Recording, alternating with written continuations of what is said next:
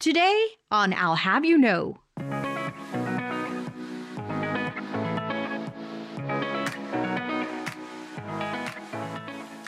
In 2015, there were something like 5 or 6 startup development organizations in the city of Houston. Halliburton Labs is the 38th. So when you think about the kinds of resources that are being made available in and around the city, it's significant.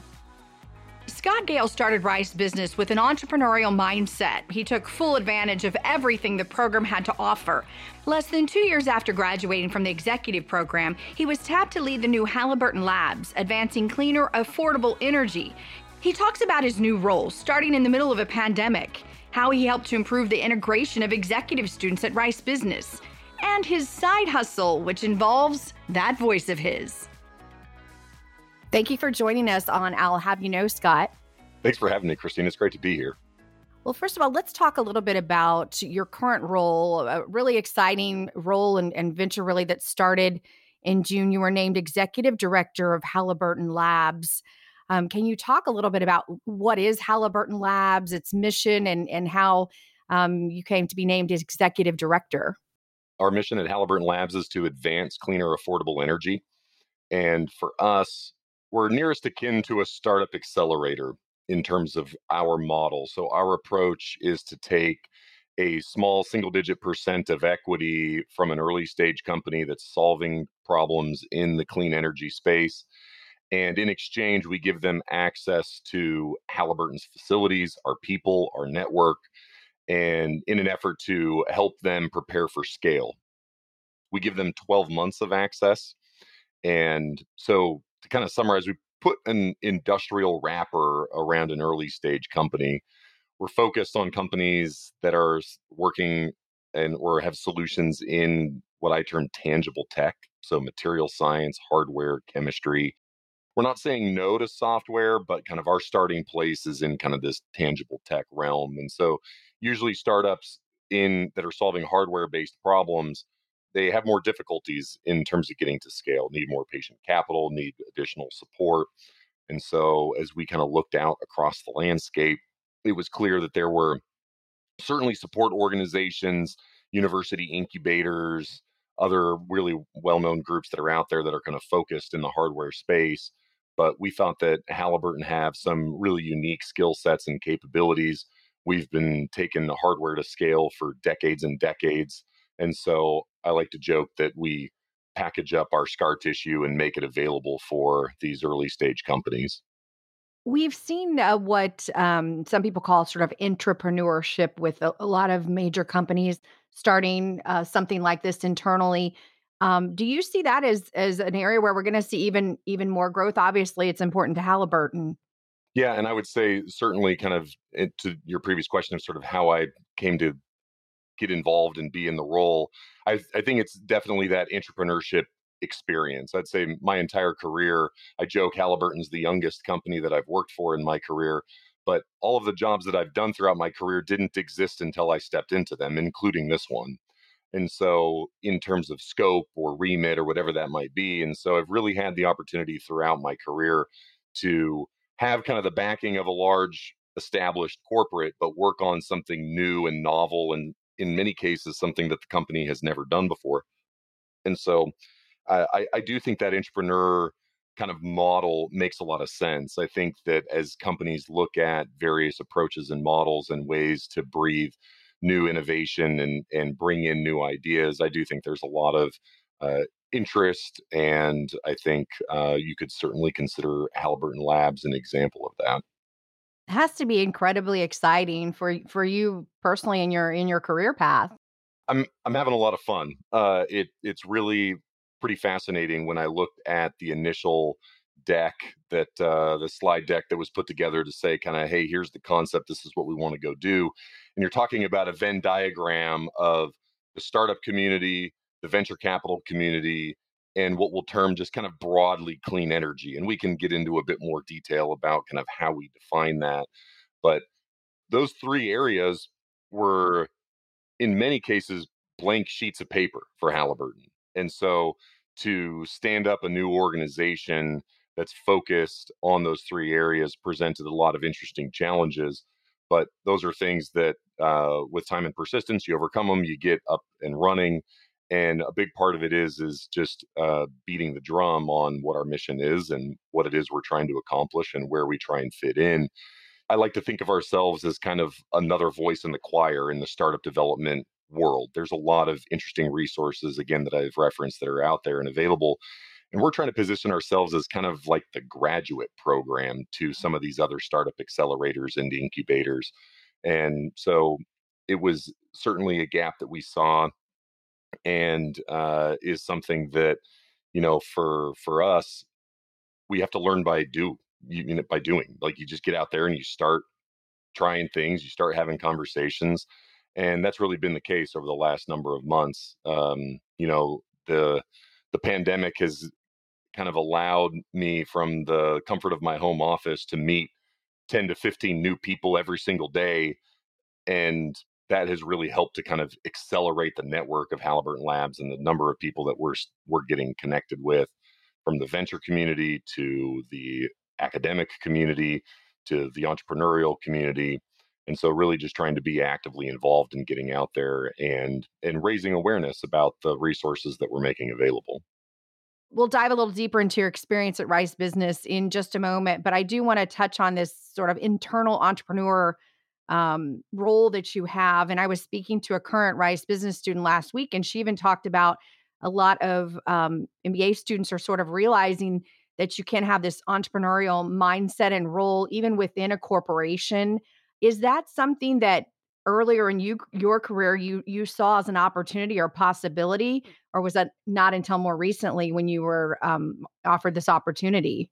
No, I've absolutely seen that sort of throughout my career. And it's something that, while my career initiated with a very large established company, it was clear that having the resources and the backstop of a large corporation can really help to take and mitigate some of the risks and still get out there and build something new, have an impact, and in many cases is easier to scale. It comes with other difficulties. There I would say, generally speaking, large corporations are not built for change. They're built for the opposite of that. We have well established processes.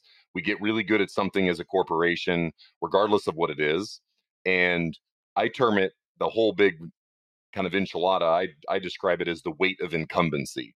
And it's just, when you have a big incumbent position, you've been doing something for a long time and that's made money, you build process around it, you protect it, you make sure that it stays as efficient as possible.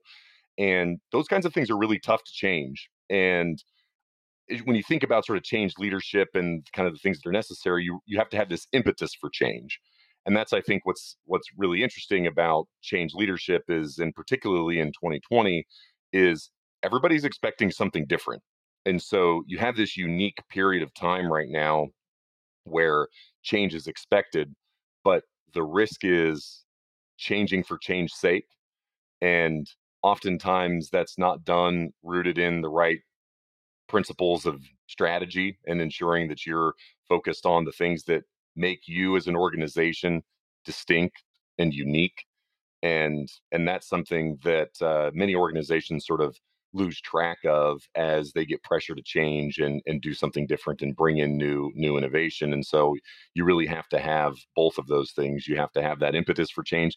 You have to be really clear about why you're changing and where you're heading, and that when you arrive there, that you're going to be in a strategically competitive advantage um, space as you go through that. So that's that I think is really important, as we've considered Halliburton Labs and the capabilities that we bring to bear, and the rationale for why we're doing what we're doing. Your mission is advancing cleaner, affordable energy. What exactly does that mean? Does it include renewables, or is it more traditional, or a mixture of both? I would say we're looking in five primary buckets when we think about cleaner, affordable energy, particularly for Halliburton Labs. And first is energy generation. Next is transmission or distribution, so kind of the grid, energy storage, energy conservation, and kind of broadly circular economy kinds of applications. And so for us, it really has a very broad definition. It's almost easier to describe it as we're looking at things that are outside of what Halliburton do today in energy. We do a lot in energy today, but generally speaking, we're an upstream oil field services company. And so the kinds of things that we're looking at from an application standpoint are really quite broad. And maybe just a quick comment about that, for us, the reason that's the case is because there's a fundamental belief here that the energy landscape is changing, and it will change, and the future mosaic of energy will be different than what it is today. But in terms of where that lands, no one can say exactly where that's ultimately going to go, but it's going to take a long time. It's going to take decades for us to get there. While there's a lot of great momentum right now, and we will see incremental improvements and changes along the way, it's going to take a long time for, say, renewables or other energy sources to be on scene in mass.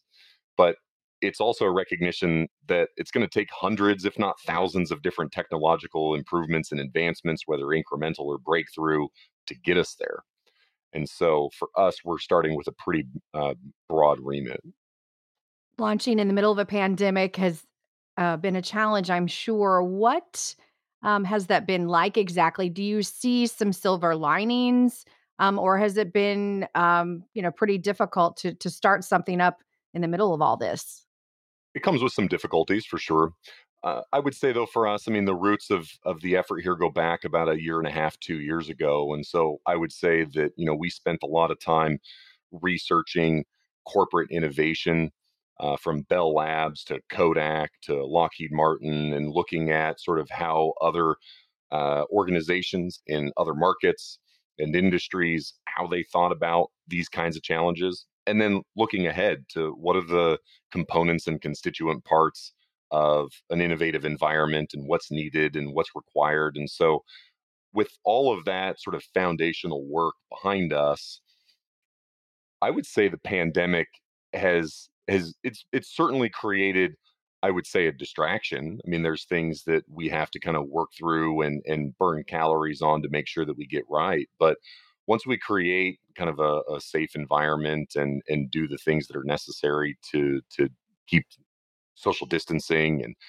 wearing masks and all of these things, um, a big part of it is networking and giving to the startup community, and that's been something that we've been actively involved with since launch. And so for us, I would say I could probably make the argument that the progression of Halliburton Labs has actually been accelerated due to the pandemic versus hindered. And given the acceleration, the landscape of change, do you believe that Houston will remain the energy capital of the world? Houston has all the makings to remain the energy capital of the world, be the energy transition capital of the world. And there's a few things related to that that I think are really important. As I talk to startups, not only in the city, but around the country, around the world, those companies that are solving energy related problems, they all have Houston on their radar. They all see that getting to Houston at some point in their journey is going to be an important milestone for them, whether that's moving their headquarters or whether that's setting up a satellite office or whatever it might be. But Houston is on their radar. I would say the expansion of startup development organizations in Houston can't be overlooked. Houston Exponential quoted something to me that in 2015, there were something like 5 or 6 startup development organizations in the city of Houston, and Halliburton Labs is the 38th. And so when you think about the kinds of resources that are being made available in and around the city, it's significant. You hear Mayor Turner talk about the focus and the importance of bringing new innovative organizations to the city, and they're really coming. And I think that one of the things as I think about the development of startup communities and kind of those again key components of that, one of them is the focus on what's termed kind of the creative class more broadly. and having the right concentration of the creative class and curating collisions and working through all these things.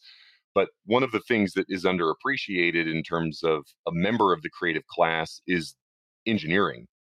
And the city of Houston has every science discipline, every engineering discipline that you could imagine.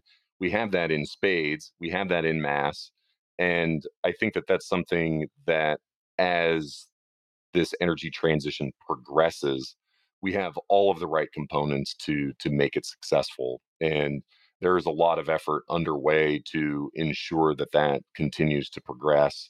And I think that's certainly rooted in the leadership of the city. It's rooted in the universities that are actively working and investing in those kinds of resources. And I think it's over time, as entities like Halliburton Labs and others start to come into the city and make those resources available, it's going to make it easier for an entrepreneur to initiate that journey and be successful along that journey. You were part of the Rice MBA for Executives class of 2019, just a class ahead of me. How did that experience help you move into the position you're in today?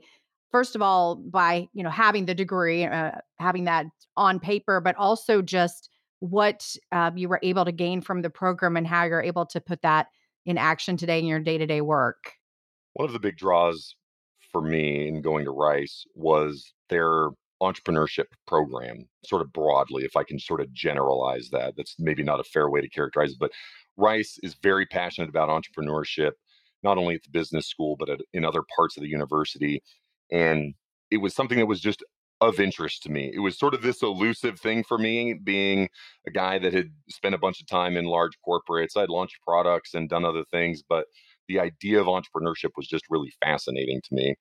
And I had taken some entrepreneurship classes in undergrad and other things. And so when I got into Rice, I was very much actively trying to plug into the entrepreneurial ecosystem in the city. And so a lot of the networking conversations that I would have is around that topic. Didn't matter application. Obviously, I had spent a lot of time in energy, but that actually led to an opportunity to mentor medical startups out of MD Anderson's venture mentor system, which I've been doing for the last couple of years, and meeting great people like Jane Henry and other alum that are working on really interesting things. And I just love hearing the story. And it was always just kind of this, I've got my own weight of incumbency with a family and 4 kids, and quitting my job and going and starting a company seems like a big hurdle for me, but I'm going to sort of swim in the shallow end of the pool here and kind of hang out with entrepreneurs and kind of help where I can and provide kind of my perspective. And so was very much sort of in and around those kinds of things. And that actually led me to launch my voiceover business, which I kind of do on the side. And that was kind of something that I could connect with startups on, and I would help them with explainer videos or do different things. And so I was at Station Houston and I was at the Canon, and I was talking with, wherever I could spend my spare time around startup founders and other things. Uh, I very much attribute sort of my experience at Rice to that. And so took Al Danto's class, and that just, continues to kind of stoke the flame. But for me, it was never enough to sort of launch my own venture. It was just clear to me that there was a lot of opportunity to be around unique, interesting people that are passionate about their different problems and challenges, and that my focus and skill set around strategy development and corporate strategy and M&A and other things could help an early stage company. And I would say my my view on that is that, as the diligence team that was kind of putting together the initial strategy around Halliburton Labs was out talking to people, my name, I think, continued to come up as somebody that was involved in actively having conversations with these various groups. And so when I got the call from our CEO to step in and take a leadership role, that was something that for me it was a no brainer. It was like, yeah, absolutely, I get to do all these really cool things and still work for Halliburton and make all that happen. It was just really great. So I very much attribute sort of that connectivity to, in part, to the Rice experience, no doubt. It seems like it sort of put you on a path and moved you in the direction in which you were hoping to go. Yeah, it's kind of funny how life works. It's just kind of like, if you decide kind of where you'd like to spend your time, you start thinking in that way, you start talking to people about that, and and some of those opportunities arise. And so, never in a million years would I have thought that that was something that Halliburton would be interested in doing. I really didn't anticipate that, but it was a perfect fit, and it's something that I think is in my mind now that I'm 6 months deep into it. It's kind of like, why not Halliburton? Halliburton's got great resources and capabilities to be able to help the startup community here, and it's just been a lot of fun. I know when I started the program at Rice, one common thing I heard was a lot of people said, "You get out of it what you put into it," and it seems like you put so much into it, not just your coursework, but also just some opportunities at the Jones School in general for executives. You were one of the founding members of the Jones Student Association for Executives. Can you talk a little bit about what that is for our listeners who maybe don't know, and why you found that that was so important to start? Yeah, the Jones Student Association for Executives is it's pretty self-explanatory, but I think what's novel about it is we had a student association for the full timers. We had a student association for the evening and weekend professional program. And for whatever reason, we didn't have one for the executive program. And I think there's some historical context as to why that was the case. But it was something for me that as I was jumping into the MBA, that I was really passionate about the networking aspect of it. It was very much there are really interesting, unique people here, lots of different backgrounds. I've been kind of in this pocket of industry for the last 10 years, and I'm just really interested in meeting new people and understanding kind of where they're at, sort of regardless of which program that they were in. And the executive program just felt a little bit isolated, and there's good reason for that in terms of sort of where they're at. Generally, the student body is in terms of their career and other things, but more and more, I thought there was some really interesting professionals and full timers that just felt like we were not sort of connecting with, and so I just started asking questions, and I got plugged in with the JSA president and the JSAP president, and sat in on some of their meetings and other things. And it was just kind of, why couldn't we have something like this with the executives and help to sort of marry up that student association effort and engage the executive students in a unique way? And so once it became clear that that was possible, and I had some conversations with the administration and kind of asked questions, is why are things the way they are? Is there some, bylaw or something somewhere that I'd be, some rule I'd be breaking or whatever? And it was kind of, as we were having the discussions, it was just like, yeah, nobody really could answer why it wasn't the case. And so just drafted up the documents and got kind of a team together, and we stacked hands and said we think this would be interesting, and we put it in front of the class, and we voted on it and made it official and had support of the administration. And really it was just a lot of fun to be able to kind of take something, again, kind of just an idea, and it was again that entrepreneurial spirit of there's a gap, let's go create something that might have some staying power, and have just been thrilled to see that that has continued forward and continued to help support and drive additional connectivity. And that was something that was really important in terms of driving unity, not only amongst our individual class, but to other classes within the executive program, and then more broadly across all Rice MBA alum. And I thought that was just really important. One final little comment that really motivated me was, when you graduate with your MBA at Rice, you get a piece of paper, and it doesn't matter which program you're in, the full time program or the professional program or the executive program, you get the same piece of paper. And I thought that was just a really unifying aspect in terms of outcome, is kind of, we're all in this together. There's just really unique opportunities for us to connect, and that has continued to bear fruit in my life and my career, and people that I had the opportunity to meet while in the executive program. And sure, I burned some extra calories kind of through that, um, but but I'm glad I did it, and it's something that I look back on and I'm really proud of in terms of kind of contribution to back to Rice. Absolutely. I think it's great in your point about sort of uniting the different programs. I had the opportunity to take some electives, and I was on teams with full timers and professionals, and that was great. And I've stayed in touch with some of them, and they've reached out to me and I've reached out to them. So it's important, I think, to make the most of the RISE network across the programs. And I think JSAE was the perfect outlet to do that.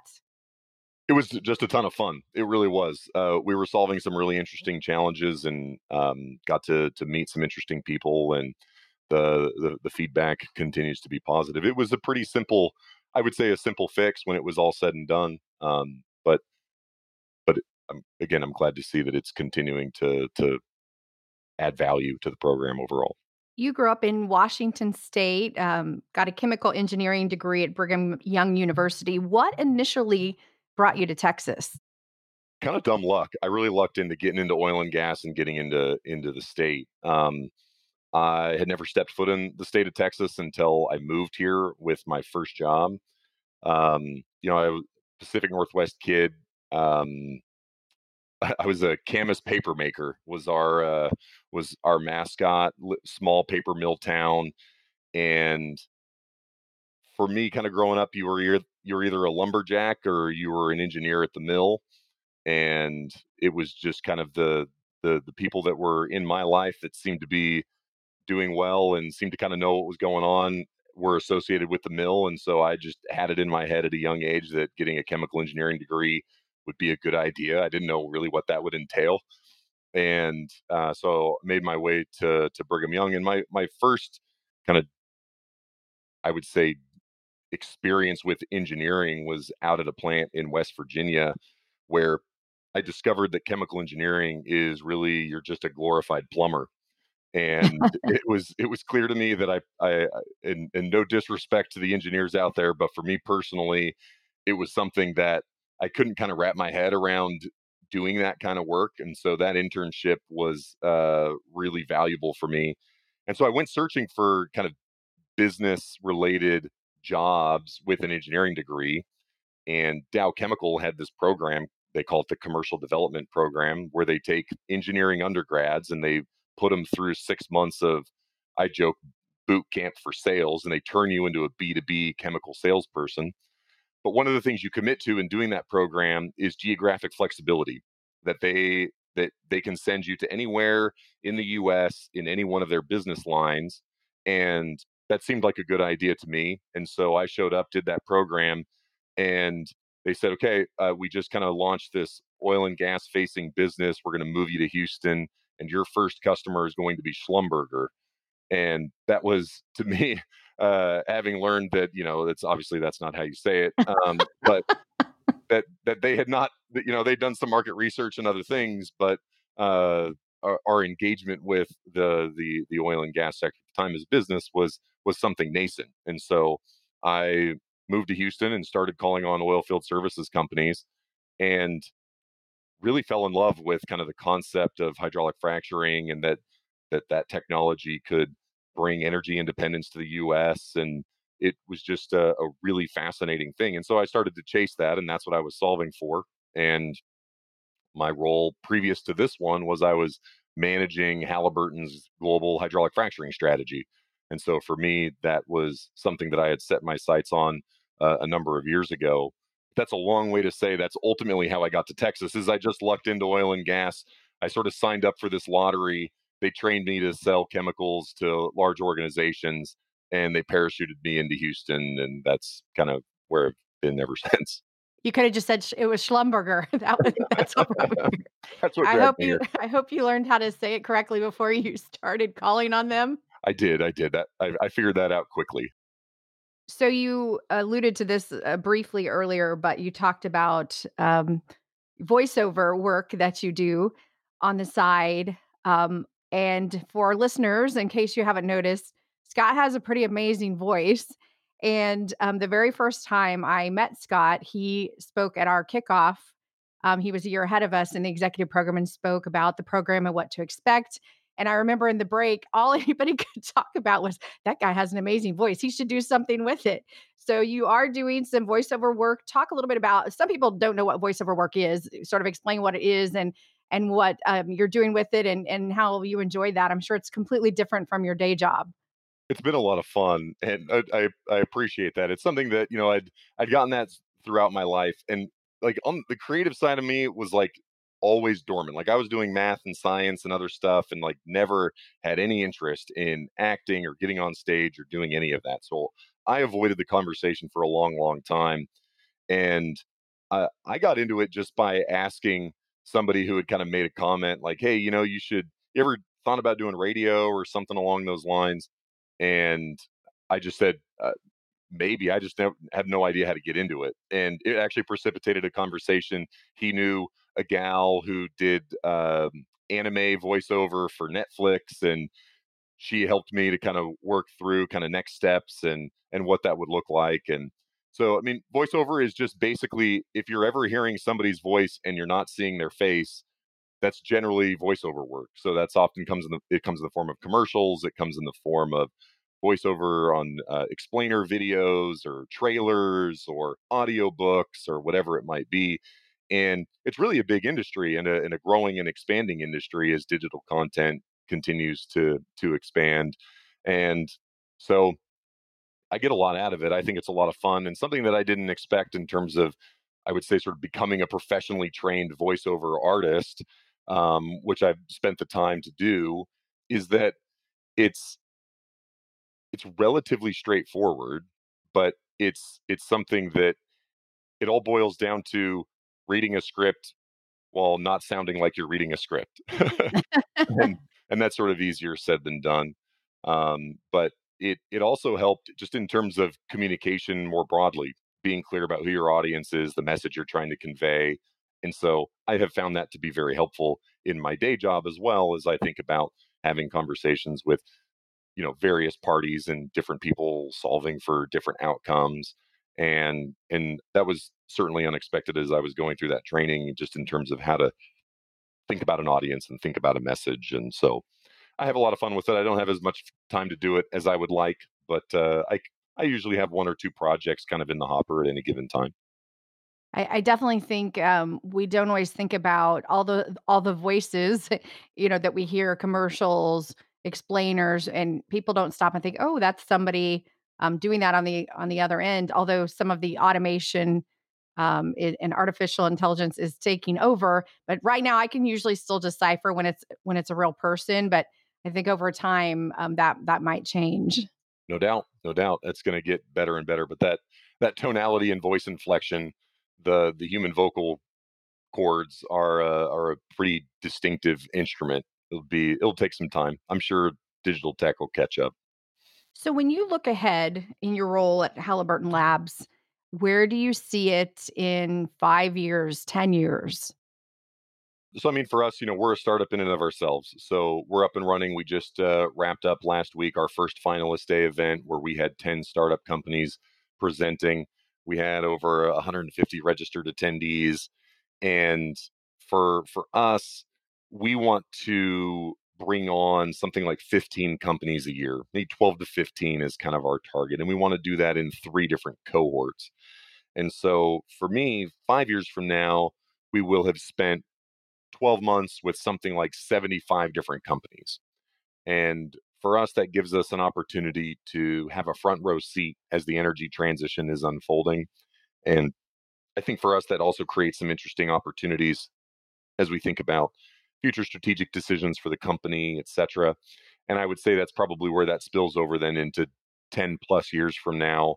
I could anticipate that a new service line maybe springs out of something that Halliburton Labs curated and incubated and worked with. But it's absolutely for us. That's we're focused on the success of the entrepreneur, and so ensuring that we've got a number of great startups that are participating, but then also that as they graduate and wrap up their time with us, that ultimately they're more investable than when they came in, and that's something that's really critical in everything that we're solving for. There's no corporate overreach, so we're not taking ROFRs or board seats. Anything the company invents while they're with us belongs to them, and I think that's really important in terms of driving investability of the startup as they come in and participate, is having some kind of entanglement with Halliburton in some form or fashion is something that we've really tried to make it as low friction as possible. I know with a lot of the more mainstream accelerators and incubators, they have sort of a demo day at the conclusion of the program. Does Halliburton Labs have that sort of demo day? And if so, how is it similar and how is it different when a startup has kind of gone through your program?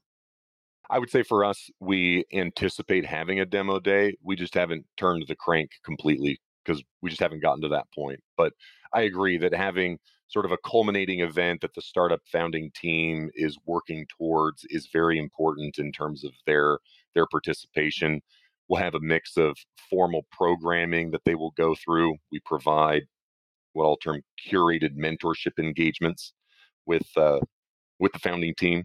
And so that becomes a part of their experience. But then as they're trying to solve their problems and scale their business as they run into issues and challenges, that that's where we have the Halliburton Labs backstop. They can come and ask us and we put them in touch with whether that's a Halliburton employee or somebody in our network. I like to tell these founding teams that a 30-minute conversation with the right person at Halliburton or in our network could save them as a company months and months of headache and hundreds of thousands, if not millions of dollars as they go along in their journey. And we think that that's something that is an important aspect of what we're bringing to the table. If someone is founding a company right now and they think that it could be a good fit, how does one get involved with Halliburton Labs? Is it an application screening process, a pitch process? How does it work? Yeah, a little bit of both. So we have a website, halliburtonlabs.com. There's an application form that's there, and we go through our diligence process 3 times a year. We invite applicants to come and pitch as a part of our finalist day. And once they've applied, once they've presented at a finalist day, then those are the two hurdles to be selected as a participant. And so that is really the simple two-step process to to become a participant at Halliburton Labs.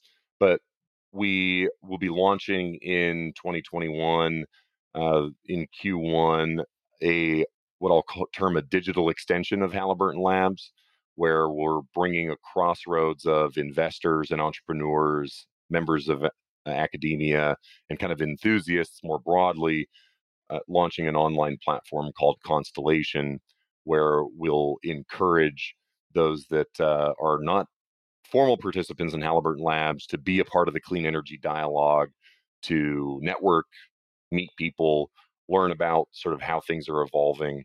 And so we're excited about bringing that to the forefront as well here in the next month or two. As you've had a couple of years now to reflect on your Rice business experience and sort of looking back at your career, how it started, where it is now, what advice would you give a potential business school student? My mantra was always you got to start to finish. And so I think that for those that have started on the path, that's a first key step. But it's really I would now amend that to you got to have an idea of where you want to go. It really is sort of no one has ownership of your career and your life and trajectory and all the things you spend your time doing. You've got full ownership of it. And sure, you've got kind of a mix of experiences and skills, and maybe you've got a current job or a current life situation or whatever it might be.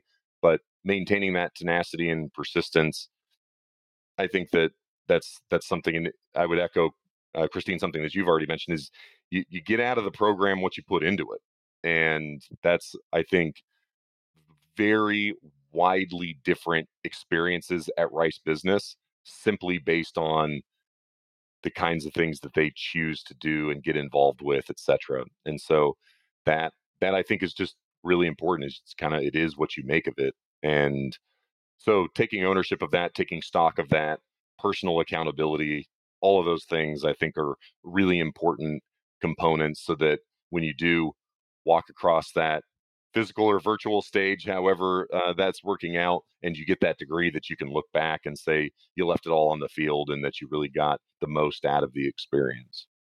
Is there anything else you'd like to share with our listeners about our conversation today?